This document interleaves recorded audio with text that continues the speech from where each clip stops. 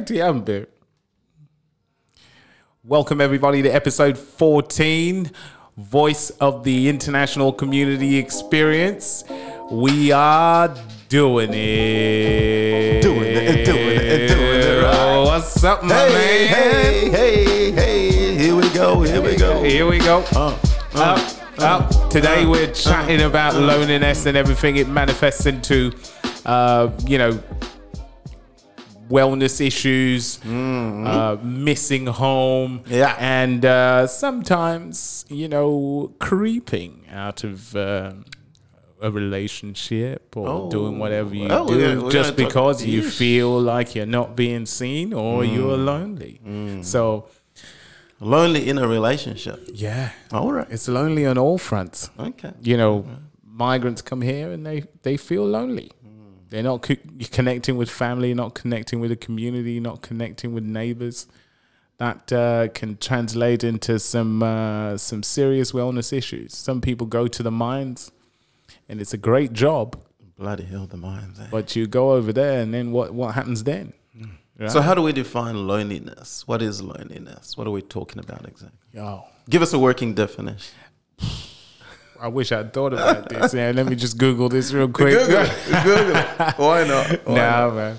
I feel like it's the point in your life when you feel isolated from everyone, even though they might be around you. You feel like it's a moment in time when you feel like nobody understands anything you're going through and nobody will be there for you even if you share. So it's a feeling. It's a subjective feeling of isolation, even though there's people around you. Yes, it comes from not being able to be relational with the people that are around you. Now, learning from you is that we're all relational beings. Yep. And when that feeling comes along of actually wanting to be relational, but you have nobody to connect with, then the loneliness comes in. But you're saying you may have the people to connect with, and yet there's no connection. Exactly. So, okay. So what may cause that? Like, I'm just trying to think, because I know I've thought about loneliness in terms of I could be in a group, in a room full of people, and still feel an intense sense of loneliness. Yeah. Which is different to aloneness, if you like. So Yeah. So aloneness and loneliness. Yeah. How you feel these days, it's why I'm kind of grouping them together is because you can have a mobile phone even when you're at home. And 400 contacts in there have broadband internet or ADSL2 or 5G or whatever the coronavirus network that you've got. Oh yes, what was that? Yeah, whatever 5G and NBN. Yep, and still be in a situation where you feel alone. So we're the most connected, technologically speaking, we've ever been. As in we can connect on with the family. Planet. We don't have to write a letter and wait 2 weeks for a response. Yeah. And yet we're the most lonely generation. So something's gone wrong. Yeah, something has gone wrong because it's even hard pressed now for kids as much. Imagine if you could stay connected with all the kids that you were friends with when you were young, because your friendship wasn't born on the internet. Yeah, it was just like that. And you walked your mate home, and then he walked you home, and then you walked your mate home. Days? Yeah, and you just kept going back and forth for hours until midnight. Now imagine if we had all those platforms back then, you could just go home and do what you need to do and then video call your mate and still be chatting while you're doing whatever you're doing. But yet kids still feel lonely now. It's amazing, but it's also adults feel lonely in this moment in time. Yeah. And for me, it's like, I'm trying to figure out, I know what it's like to be lonely from a perspective of traveling overseas, being in a foreign country, yeah. Before you make any kind of formidable friendships or or even after you've tried to form some formidable friendships and they didn't work out, and now you're in between friends, it can be a lonely exercise. So I guess that's a good entry point into asking the question. So why would you fall out? What are the things that would cause that, I guess, that rupture? If you have formed these formidable friendships, what goes wrong? I don't know. Okay. I think. Well, you said you've got an experience. So what went wrong for you? Yeah, but I would say it's just philosophical differences, right? Because philosophical. Okay. Right. On a fundamental level is how we do life. Right. So value systems. Yeah. How we do life, and what it means when I do stuff, and the reciprocation of that I've done, whether people find value in it or they don't find value in it, whether you feel like your friendship is appreciated or it's not appreciated. I think at some level, everybody kind of gets to a point where you've had enough. But it's also a communication thing. There's a lack of communication that goes into things going wrong in any relationship. Okay. I want to pose something here at this point. So I want to speak a bit about myself and, hit the V spot, if you like. Yes. So I grew up very lonely. Okay.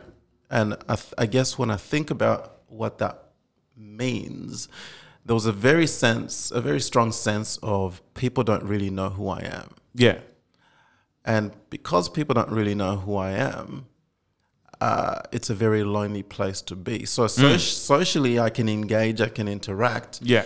But I was positioning myself, I guess, the palatable version of me. Yeah. That I thought people wanted to see, that I thought people would accept. And yet I was lonely because in a very real sense, I felt like people don't really know who I am. Yeah. And so the version of me that they're accepting is not necessarily the authentic version of me. Yeah. And so it becomes exhausting having to keep putting up that facade over and over and over and over. Can I ask the question, the reason you put up the facade is because you didn't feel, you weren't comfortable with the fact that they might not like who you are as a person? It was never about whether they'll like me or not. Because I actually had this overwhelming sense that if people just really knew who I was, they would really like me. Yeah, but it was a context, and I think maybe Christianity played a part in it, in the sense that there's an expectation of behavior that I didn't necessarily subscribe to, but I was kind of entrenched in. Okay. And so I had to be this perfect kid from a Christian perspective, and we've spoken about, from a firstborn perspective, and setting a standard for my siblings, all that kind of stuff. That meant I felt like I had to present a certain version of myself to the world. So, but it was exhausting. The responsibility was too much. Yeah, maybe it was placed on you when you were too young. Yeah, I think about whether it was placed on me or whether I placed it on myself. At the end of the day, I got to a point where I'm now an adult. So whether it was placed on me or not, I'm now responsible for how I navigate that. Yeah. But I feel like I still carry that kind of sense of, can I really show them the true me? And if I do, what will they do with that? Yeah, true. But the other thing about that is, the difference between social isolation and my personality, which is naturally introverted. And a lot of people struggle to understand how I could possibly be introverted because they may see you and me both. They see me in a social context, and I can carry myself socially.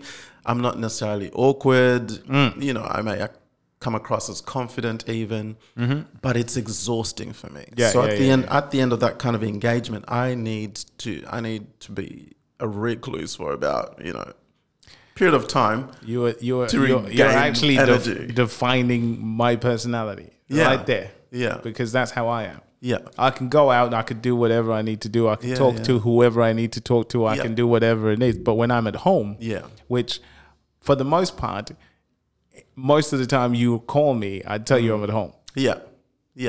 I'm usually at home or in the house. Yeah. I'm not. Yeah. I'm not out there, and I need those moments to recharge because I I interact with so many people all the time. Yeah. And I give. Yeah. Now, and I don't expect anybody to give me back because I do what I do because that is my personality. Yeah. I just need those moments for me to recharge before I come out time. and I give again. Yeah. So how does that work? So in the context of relationship, because what I found is, I'll give you a perfect example, right? So I've been in relationships where this is not quite understood. So imagine being in a relationship with someone who's an extrovert and you're an introvert. So you've been at work and you've been doing the give. And you're thinking, you know what?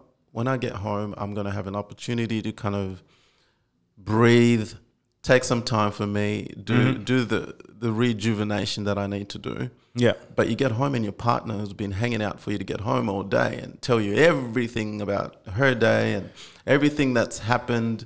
And now you're in this conflict where you need to withdraw and have some you time. And she's going, no, but gimme, me, my turn. I think the way I've managed that is, I lie. Every time you ask me where I am, I'm either at home or on the golf course. Right? Yeah. So the way I manage that is I do Golf for before other home. people, Yeah. then I do for myself, then I come back and I can do for whoever. Right. Right? If Yeah. it's my partner, I'll go in and I'll do for her. But I've already done for myself. I'm happy. I had my levels of Zen. And I do that as many times. So even when I have a conversation with a student during a session that we're communicating, I say, whatever you're doing, insert every day something you enjoy doing that just gives you back that level of energy. So you're not feeling like you're stuck in something. You can go for a walk, you can do this, but it's for you. Yeah. And it's something you enjoy. It's not something you're doing with somebody else because they like it or whatever. It's yours. Yeah. Although, I mean, for extroverts, that's what they need to do to rejuvenate, is to do stuff with people. Yeah. So that's kind of where they get the energy. They feel drained and lousy when they're by themselves. Yeah. So I wonder whether from a loneliness perspective, there is this element of personality, perhaps. Yeah, I think it's part of it because, if you need to communicate with people and I need to be withdrawn, like for me, I find it like the only time I want to spend one day, and I got this from my dad, the only day that he doesn't interact with anybody is on a Sunday. Right? The Lord's Day. Yeah. Day of rest. He'll just sit. He'll wake up at about 1 p.m., he'd go on the porch or the veranda or whatever you call it and sit there, read a newspaper and just do whatever he needs to do. He's recharging for Monday and then all the stuff he has to do. And you guys know that this is Dad's time. Yeah. Right. So you don't bother him with anything. Right. Okay. You play very far away from from his room. Yes. When you're awake and you're playing because you don't want to wake him up. Yeah. And then once he's up, you're either on the other side of the house or whatever. You can interact when you're walking past, you talk to him, whatever, but it's not your time to go and sit with him and start rubbing yourself or do whatever. Give me a hug, Dad. Let's do this. Head. Like, no, that ain't the one. That was Friday. That was Monday to Saturday. Monday, right? Friday. And Today Saturday, is for me. Sunday. Right? So Yeah. all you do is just top up his cups of tea and that's it.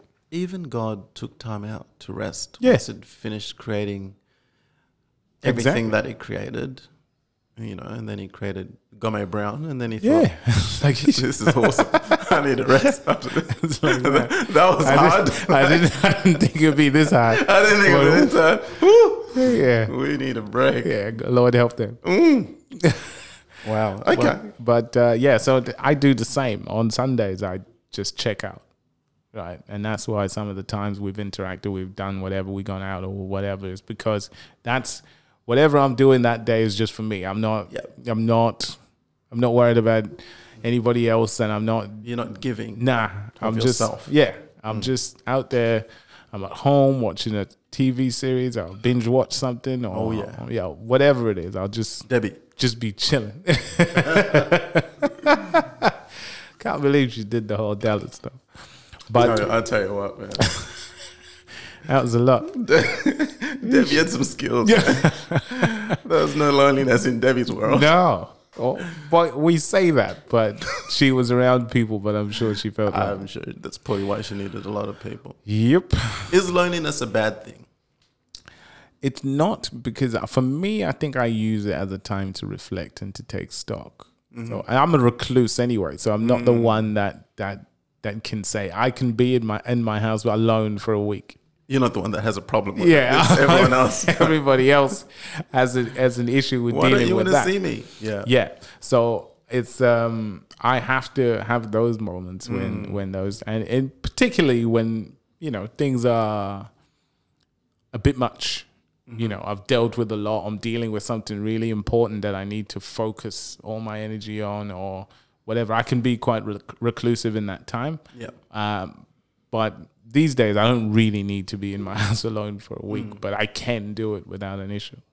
I heard recently that in America, which is kind of like the yardstick for, All social problems on everything the planet. globally speaking, loneliness has actually been elevated to a epidemic level. Yeah. Where it's now, I guess, recognized nationally as a serious condition.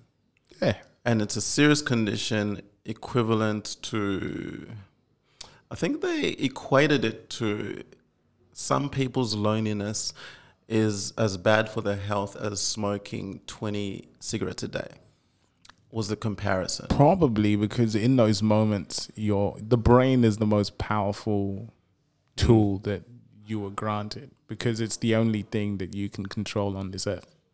Right? I can't control what you do. You can't control what I do. You can't control what a kid does or what they think or whatever. You can give them information. But the only thing you have full control over is your brain, right? Or your mind. How you I'm think. listening. And what you Say think more. about. Keep talking. Yeah. Keep talking. So in moments, and I look at it as the mind is like a field, right? So if you plant maize in the field and you water it, the maize will grow. Yep. If you plant poison in the field and you water it, the poison will grow, right? Because it's like what about weed? you could plant weed, and weed is legal in most countries in the world these days, so it's fine. That's another episode. Yeah. Legalize it. Yeah, man. Yeah, man. And that's the thing. So if you plant poison and water it, it'll grow. So the choice whether you plant poison or In your brain, in the mind. in your mind is yours. How you respond to things, how you decide to perceive stuff. And it's also like a muscle, right? You have to exercise it for it to grow, right? For you to give you the aesthetic look that you're going for, right? Or just to become stronger. Yep. So you have to practice having positive thoughts and vibes, and then as those results from your positive thinking start to manifest into real life, it becomes the only you get drawn to that.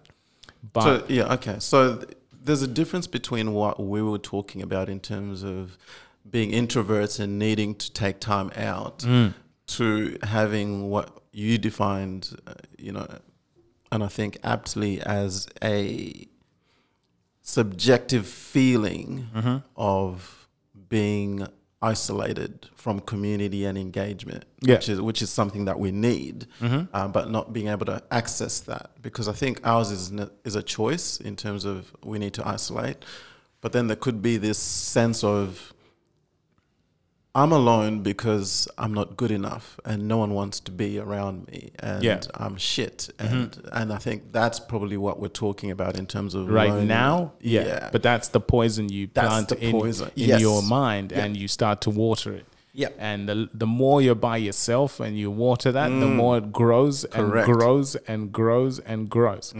But and then it manifests into your interactions with people. Yep. Right. So when you meet somebody, in your brain, you're like, I'm shit. This guy won't even me. want to hang out with me. Yep. And that's the expression you have on your face. And then this person is like, something wrong with this guy. I don't want to, they are drawn to you because they think you're cool. And then you act a certain way and they think, oh, Maybe not so. I'm just going to go over here. I wonder how many times this happens and with then men and women. Your realization actually, you manifest that into life. Now that becomes, it reaffirms what you were thinking. Yeah. You see, he didn't even like me. Yeah.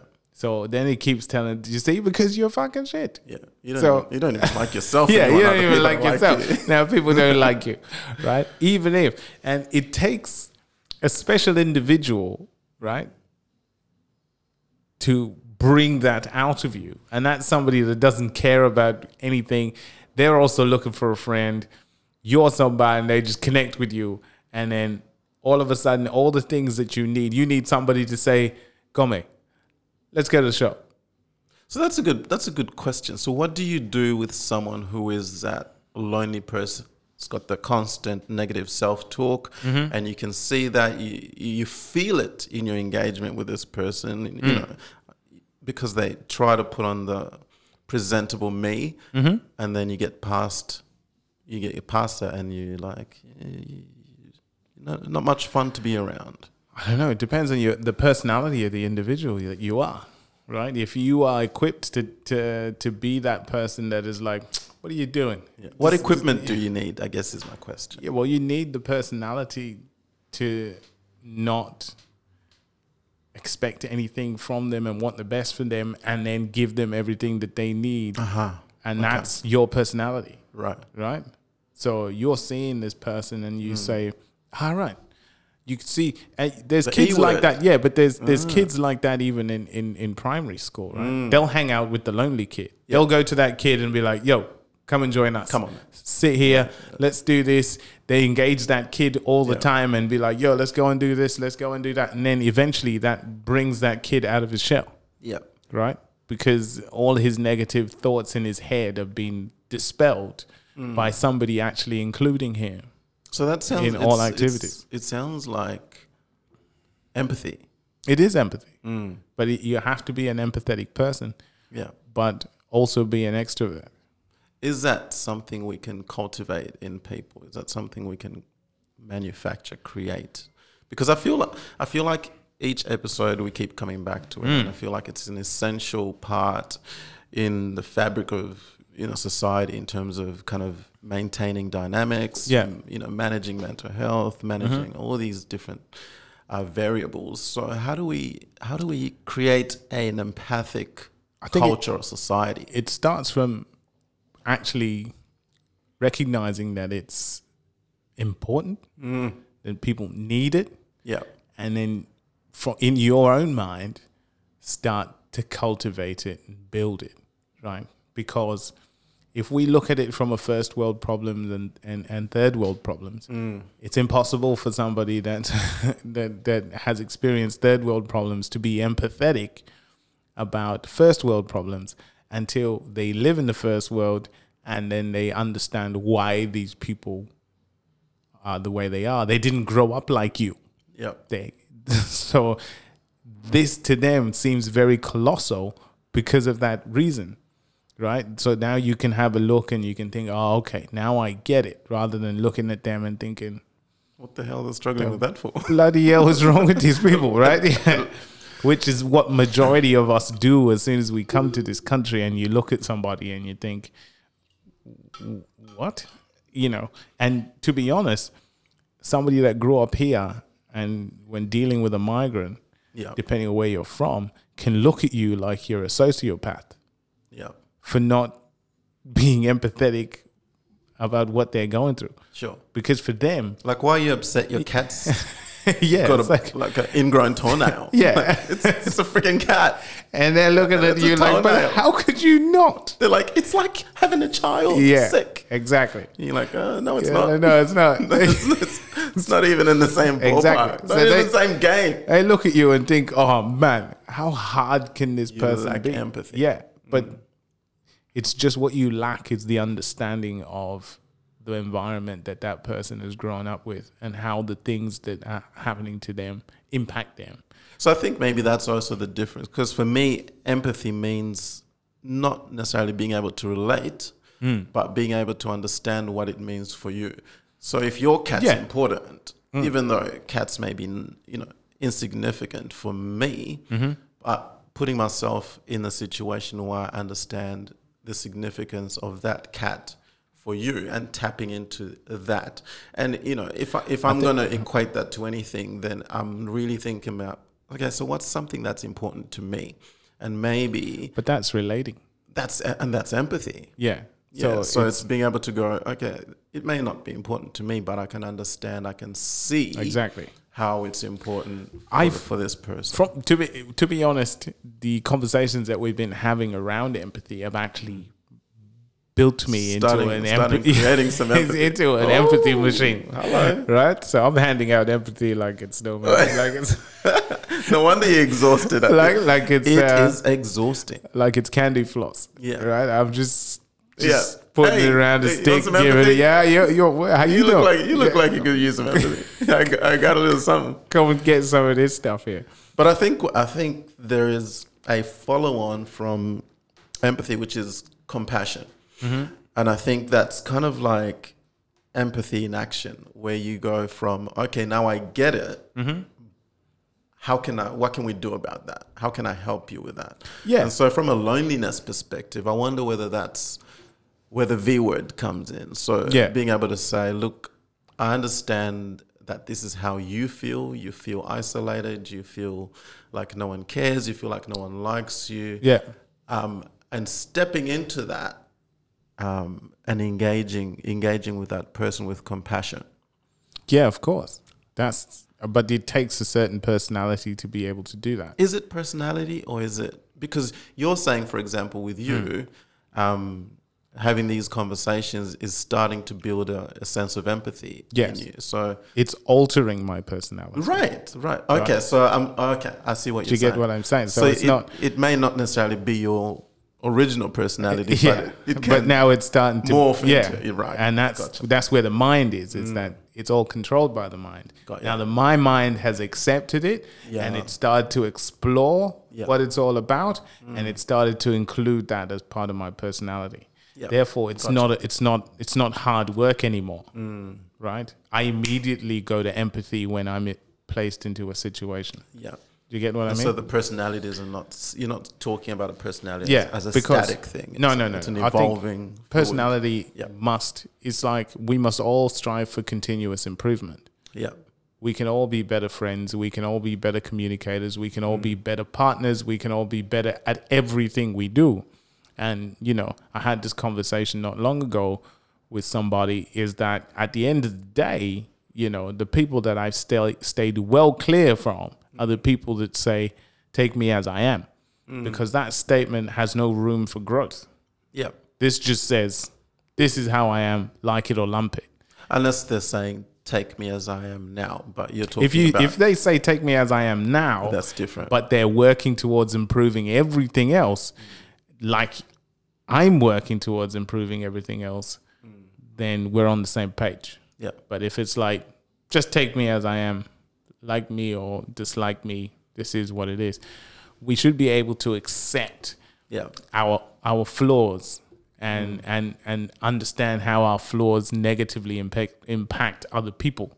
Yeah. And then choose to do something about it or not. But it has to be a communication. Say, look, I get how it impacts you, but I don't feel like me changing will make me a better person. So I'm not going to do that. So you're on your own. Yeah. So you can go back into your lonely box. Go but to your corner with your phone. Yeah, exactly. But that's so that's where we're going. So from a lonely perspective, I think only certain personalities can help people that are lonely come out of their shell, because a lot of people are impatient and they want ready-made products.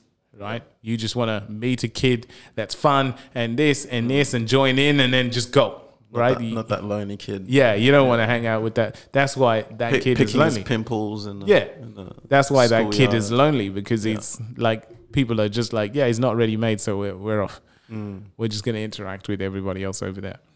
If this loneliness continues, where do you think it's going to go?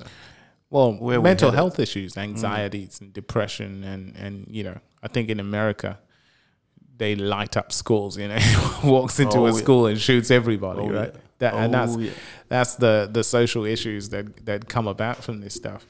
And sometimes it's not only the kid just being in that space. Maybe he's abused at home, and he's told that he ain't shit and all that stuff. So ultimately, he becomes somebody that believes he's not worth anything because that's what is reinforced into his head every day at home. So when he's out in public, he can't think. So, but then we're talking about a kid being like that. So let's just look at it from where we come from.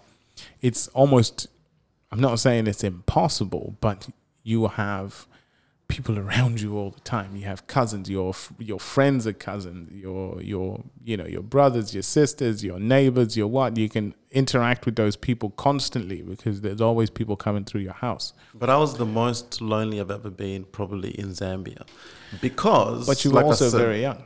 Sure, but like I said, because there was an expectation, and so in terms of how I showed up in the world, it was, I know what you expect and what you want from me in order for me to be acceptable and liked, so I'm going to give you that.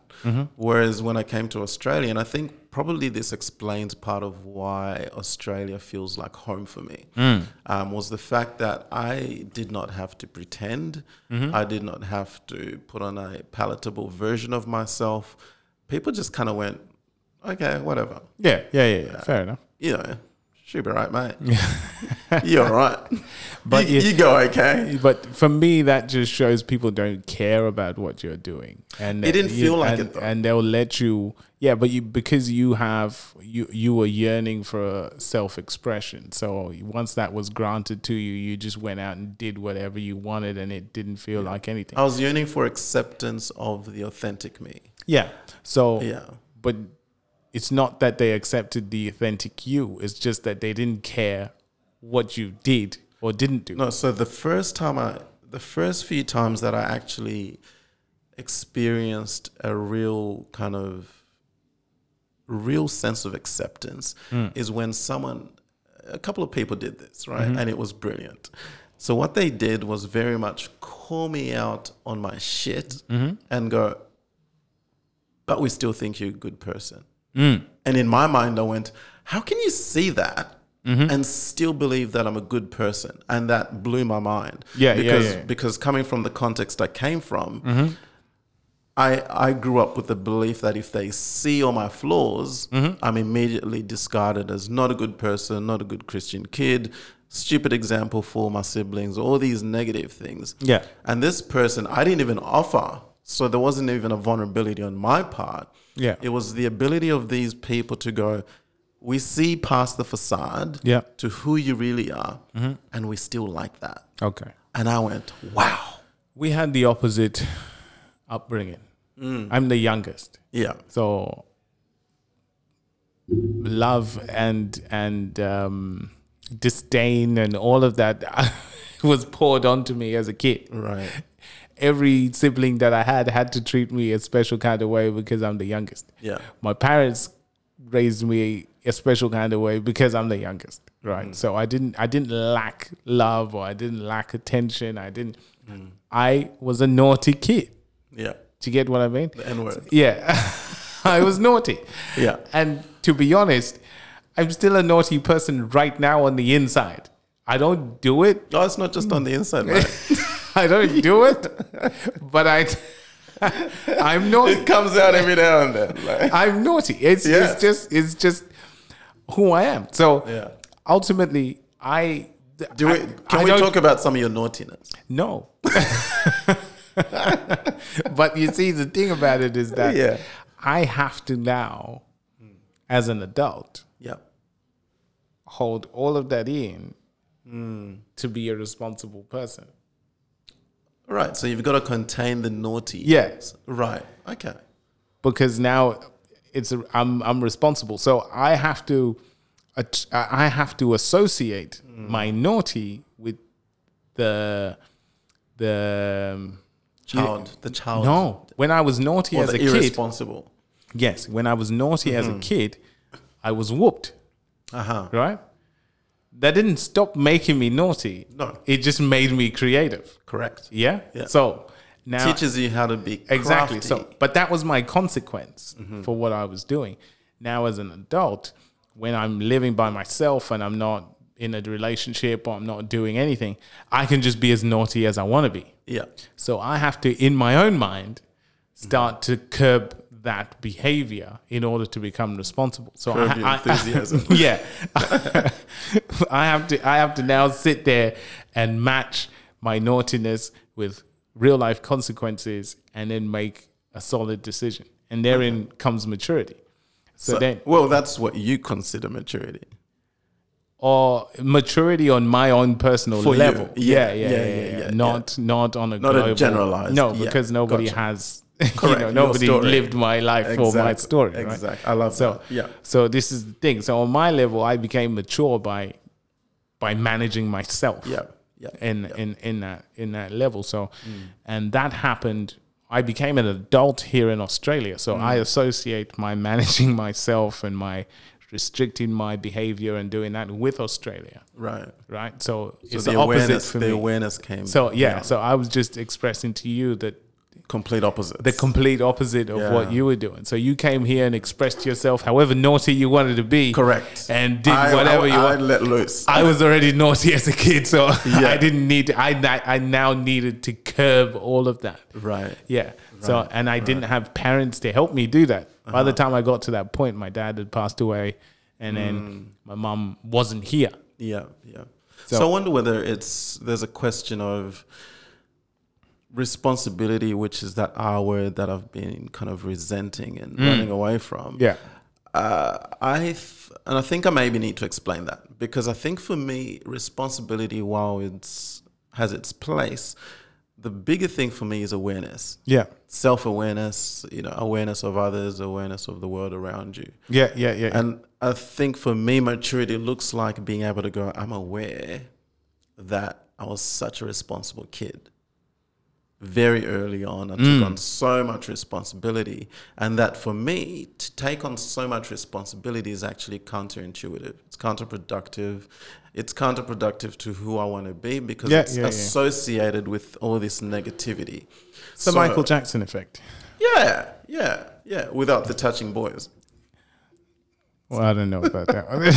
I'm not vouching for you. I'm just kidding. Without Macaulay Culkin in my bed. Yeah. You know what I'm saying? Or Webster. Yes. Jesus Christ. Anyway.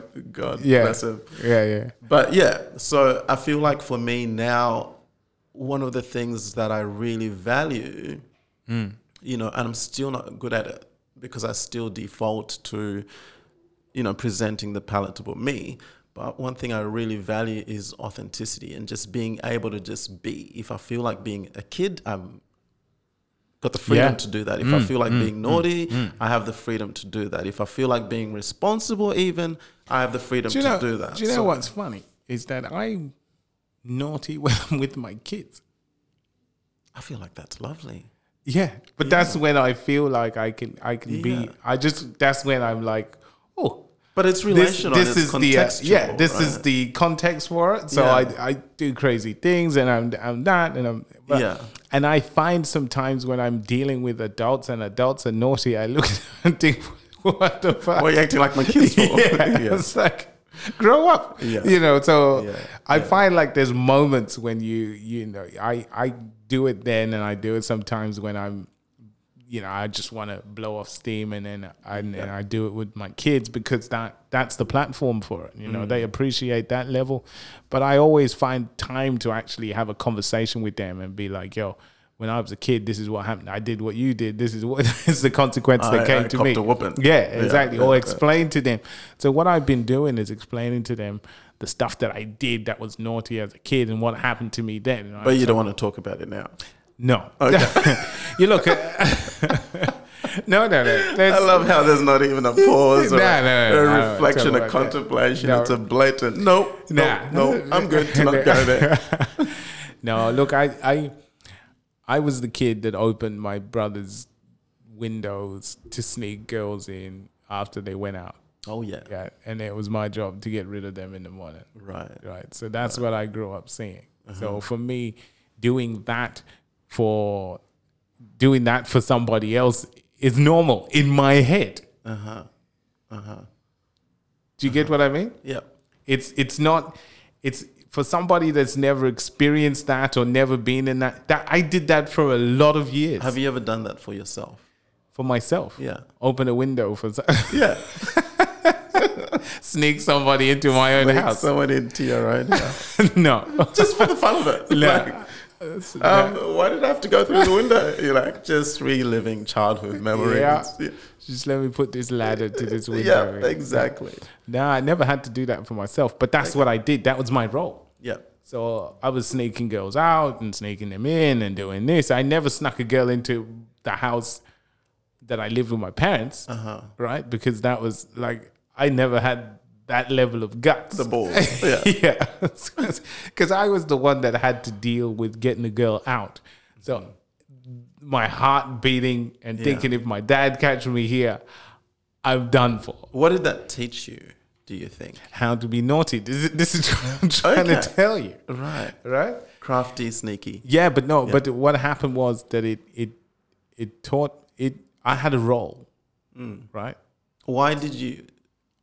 I associated Is it that something you with could have being said needed. no to? Huh? Is it something you could have said no Absolutely not. to? Okay, so being the youngest, you Yeah, inevitably had this is what I have play to do. that role. Yeah. Right. Okay. If they ask me to do it, I have to do it. Right? Wow. If I say no, he's gonna whoop my ass. Right. So he's saying, but I also felt needed. Right. You Right. played an important part Yeah. in your brother's relations. They'll never forget me. I was that guy. Well done, champ. Yeah. I was that guy. High five. But I was also, because most of my childhood was obviously me looking up, right? So everybody's older than me. So I'm like now, which is something that is quite interesting that I find about myself, is that I observe people. Yep. I let them do what they do, and I observe. I don't interfere. Yep. Even when because I'm trying to figure out who this person is. And whether you can look up to them or not. Yeah, no, but whether I can look up to them or how I need to interact with this person that I'm dealing with. Right. I don't want to be fooled, right? So I'm going to present a clean slate and then do what you do. How do you present a clean slate? I don't interfere. I just interact with... Oh, you mean observing without bias? Yeah. Right, okay. Yeah, Not you going, here is me with a blank slate, show me what you've got to offer. No. Right, okay. I just observe people in their natural element. How much do you... Okay, so, because I was going to talk a bit about this, so that's probably a good segue. I've spoken a bit about traumatic you versus authentic you, and how the traumatic you, Eckhart Tolle, he speaks about the pain body, and he speaks about people who've accumulated a bunch of pain, and so sometimes how they show up in relationship is not authentically them, but it's more about their pain body, or what I call your traumatic self. When you're observing people, how much do you have the ability to, I guess, distinguish which of those two you're interacting with? No, I'm my authentic self. No, because I no. present myself. In your observation of others, how Yes. much are you able to distinguish what they're presenting? Because you said you're an observer. Yes. So I'm wondering, when you're looking at a person and they're presenting certain behaviors and they're showing up a certain way, do you have the ability to tune into whether that's authentically them or whether that's a traumatized version of them?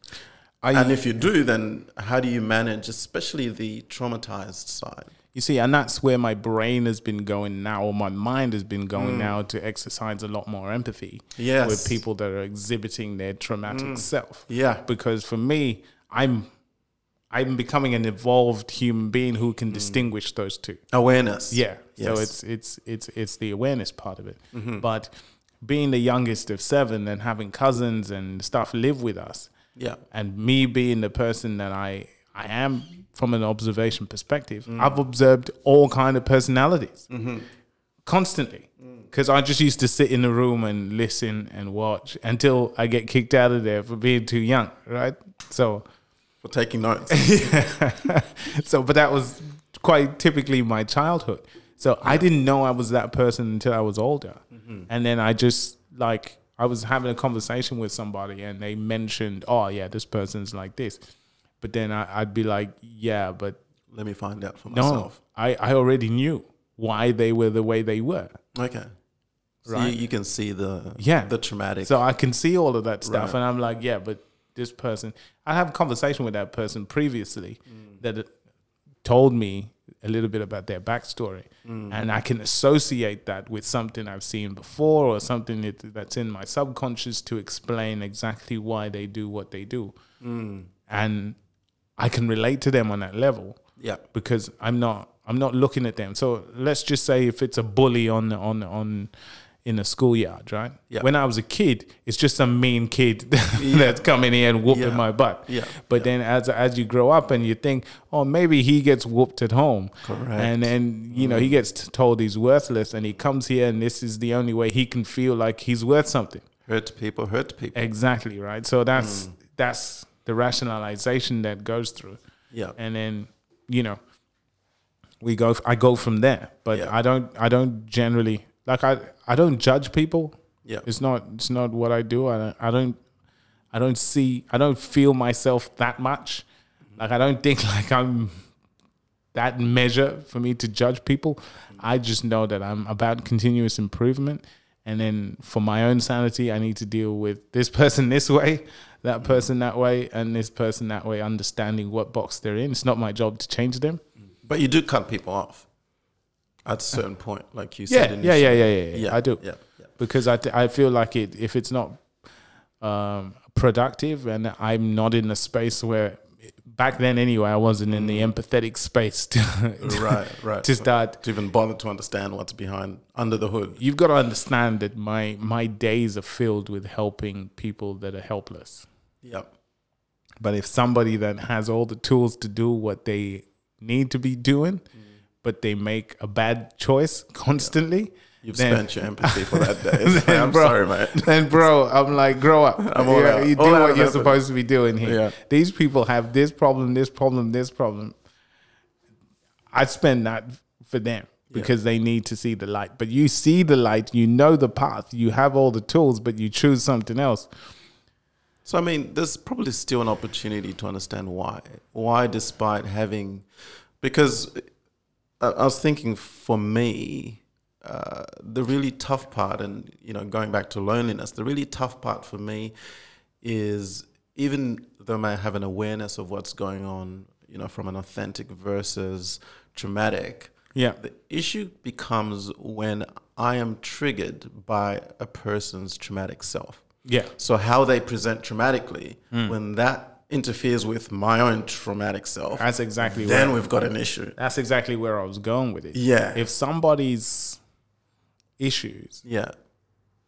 affect me in a negative way, then I pull away. Then It's I'm harder like, to have awareness Yeah. and empathy when you're being personally triggered. Yeah. I guess is the best way of putting it. That's it. So if I come home, like I was in that example earlier, I come home from work and I'm thinking, man, can't wait to get home, because when I get home, first thing I'm going to do is take my shoes off, lie on my bed, watch something and unwind. And then I get gimme, because this person's traumatic self has been, triggered during the day. And so now they need from me. I'm immediately triggered. Yeah. I'm going, I understand that you may want from me, but I've had a shit day too, and I need me time. yeah. So then my empathy levels at that stage are a bit kind of... Yeah, I think I'm a little bit different there in that, obviously, if you know that that's the person you're dealing with, you're kind of prepared for that. I'm not talking about person who's always like that, but if On that they've been particular day. activated, they've been activated during that day. So because of the activation, they need you more so than normal. And you've been activated as well, and so you need to withdraw more than usual. And so now you have this dynamic where this person needs you, but you also need to withdraw. Yeah. I think the early communication on that part could be great. So if as soon as something triggered you and you're having a shit day or something, you can communicate to the partner that, on the other side, oof, it's been a tough day. I can't wait to get home and get some chill time. Yeah. And if that person still wants to give me when you get there, Yeah. you're like, bro, we spoke about this. Hey, I'll let you know. Yeah. It's been that day. Yeah. Any other day, I got you. But today, I just need that 2 minutes of peace so I can just get there, get into my space and move to the next level.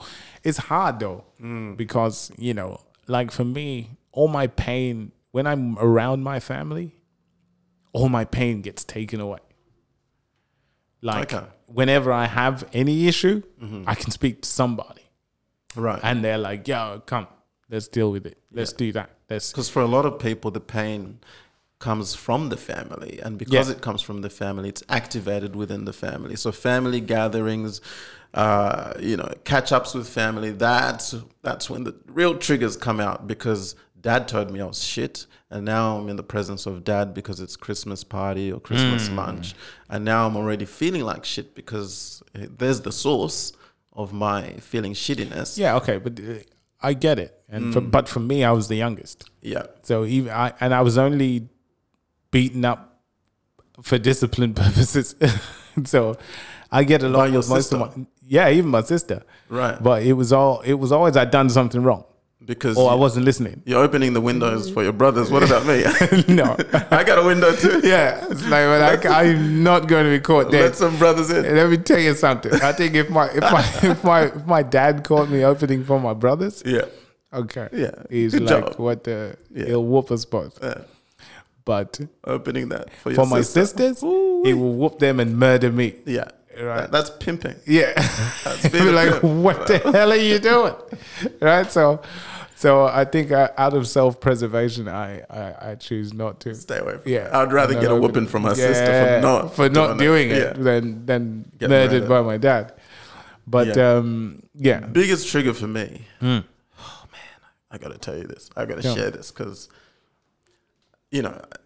and for the ladies out there, wow, you just need to hear this. 'Cause all the ladies. one of the things All the single ladies. I cannot manage is a text saying we need to talk. Oh man, I can't deal. I just don't want to talk in general. I can't deal. I'm like, why don't you just talk? Yeah. Why set me up? We need to talk. Now I've got to think what about this for the next. We'll talk about it when we. When we. No. Hang Just on. tell me now, Tell me now. so I know whether to turn up or not. Is this important? Is this about what? Yeah. What did I do? What did I do? What did I not do? Man, I don't know how many guys can relate to this, but but I think the I need to talk preface yeah. to a conversation. Yeah. Because I feel like for a woman that says you need to listen because this is important. Yeah. And immediately that never ends well. I have very few experiences where we need to talk is followed by a compliment. Yeah. We need to talk about how amazing you are. Yeah. It's never that. It's No. never that. No. I don't think that's ever happened. No. But I was looking at, in any situation, I think if each person looked at their contribution and then just worked on fixing it to that the contribution to the problem and worked on fixing it, then we wouldn't have problems, right? But here's a problem. Like you said before, the mind is a minefield. Oh, it is. And it's this kind of like monster that takes a life of its own. And so when immediately I hear that, I'm in my mind and I'm, creating all these possibilities, none of which are good. No. And each possibility is anxiety provoking. Yeah. And each of those anxiety provocations bring out certain bodily reactions, some somatic feelings of, I'm sweating. Yeah. I'm getting stomach aches. And we haven't even talked. This is purely from a preface. We need to talk. I'm already in anxiety. I'm already in, catastrophic mode where I've imagined the worst case scenario. And I think in my head that I'm preventing myself, because if I can imagine the worst, when it actually does happen and it's not as bad, it's not as catastrophic, I feel like that's a win. And yet what I'm Yeah. doing to my body is creating all this cortisol, all these negative, bodily fluids that the body produces to protect you when you need it. I'm producing all that before I even need to protect myself. Yeah. And it's just horrible. It is. I think, and I don't know, but it seems like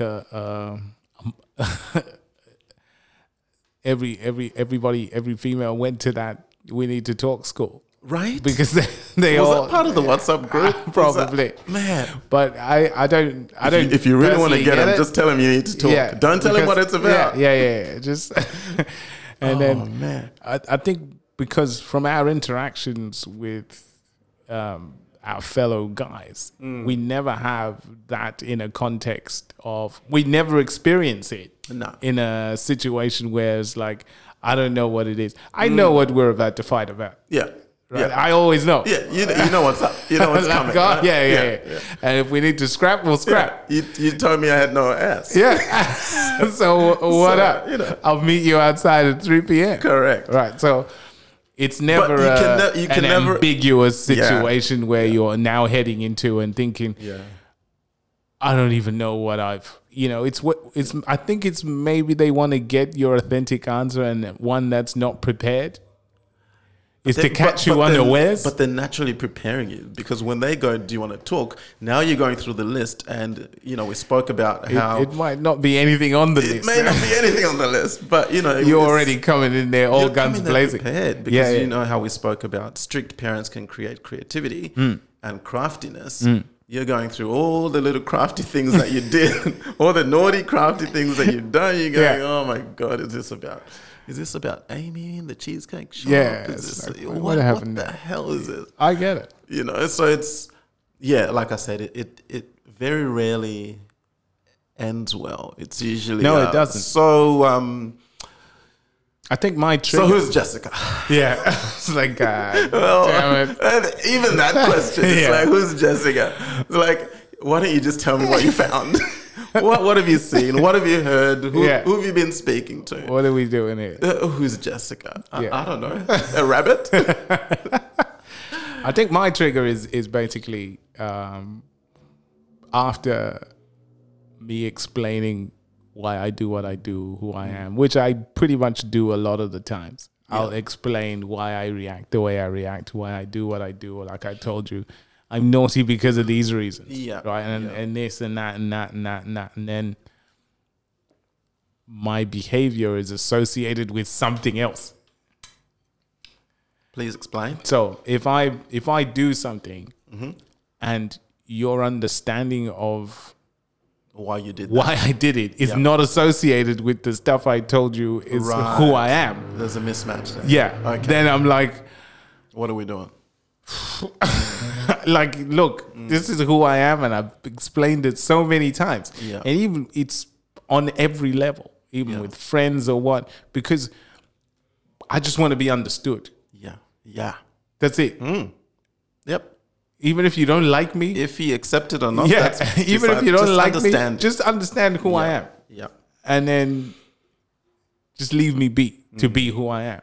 And that's a weird thing with people that are lonely, is because I feel like there is some onus on them to kind of use the V word and step out of their loneliness and, present themselves, and then allow people to accept or not accept. And that's it. And I think that's probably a really tough thing to do when you're in that lonely and negative self-talk. You've got to be place. able to go through all the people that are going to reject you Yeah. to meet the people that are going to like you Yeah. for being who you are. Yeah. And then you can just be yourself through that. And that, for me, shows the progression. And that's what will allow you to become yourself. Yeah. Because it's easy for a kid to associate with other people based on what's cool, Yeah. right? And then you lose yourself in the process. Yeah. Yeah. And never discover yourself after We that. really are. Yeah. One day you wake up and you're in a house thinking, why the hell am I wearing this? Why do I drive this car? Yeah. Why do I live in this suburb? Yeah. Why do I do this? And you have no idea. Because it was cool way back when. Exactly. I think, from a thoughts perspective, it's important to notice that we are not our thoughts. Like, No. we're not a product of our thoughts. We're not even our emotions. No. So from a loneliness perspective, the subjective feeling of, isolation, the subjective feeling of not being worthy is not necessarily authentically who you are. And I feel like that is speaking a lot more to the traumatic self. And it's important to separate that and go, you know what, this is not who I am. What I'm thinking people are thinking about me is not reality. It's just a thought. It's just a thought. Yeah. But also, I'll couple it with the fact that people treat you based on what they see, not what you think of yourself. Right? They shouldn't, though. No, but that's reality. That's true. Yes. Right? That's reality. Yeah. It's not anything else. Yeah. So if what you're demonstrating and what you think of yourself are totally different, they're not going to they don't know. Yeah. You have to be able to express that to people. Yeah. And show them through words and deeds that this is who you are.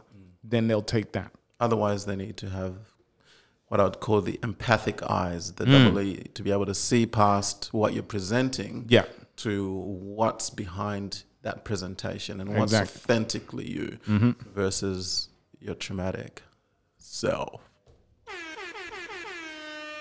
Boom! On that note, people, that was episode 14 of Voice of the International Community Experience. Yeah. That was your Mingyan Gome Brown and Daniel here. Catch you on the flip side. Rest in peace, DMX. Rest in power. Peace.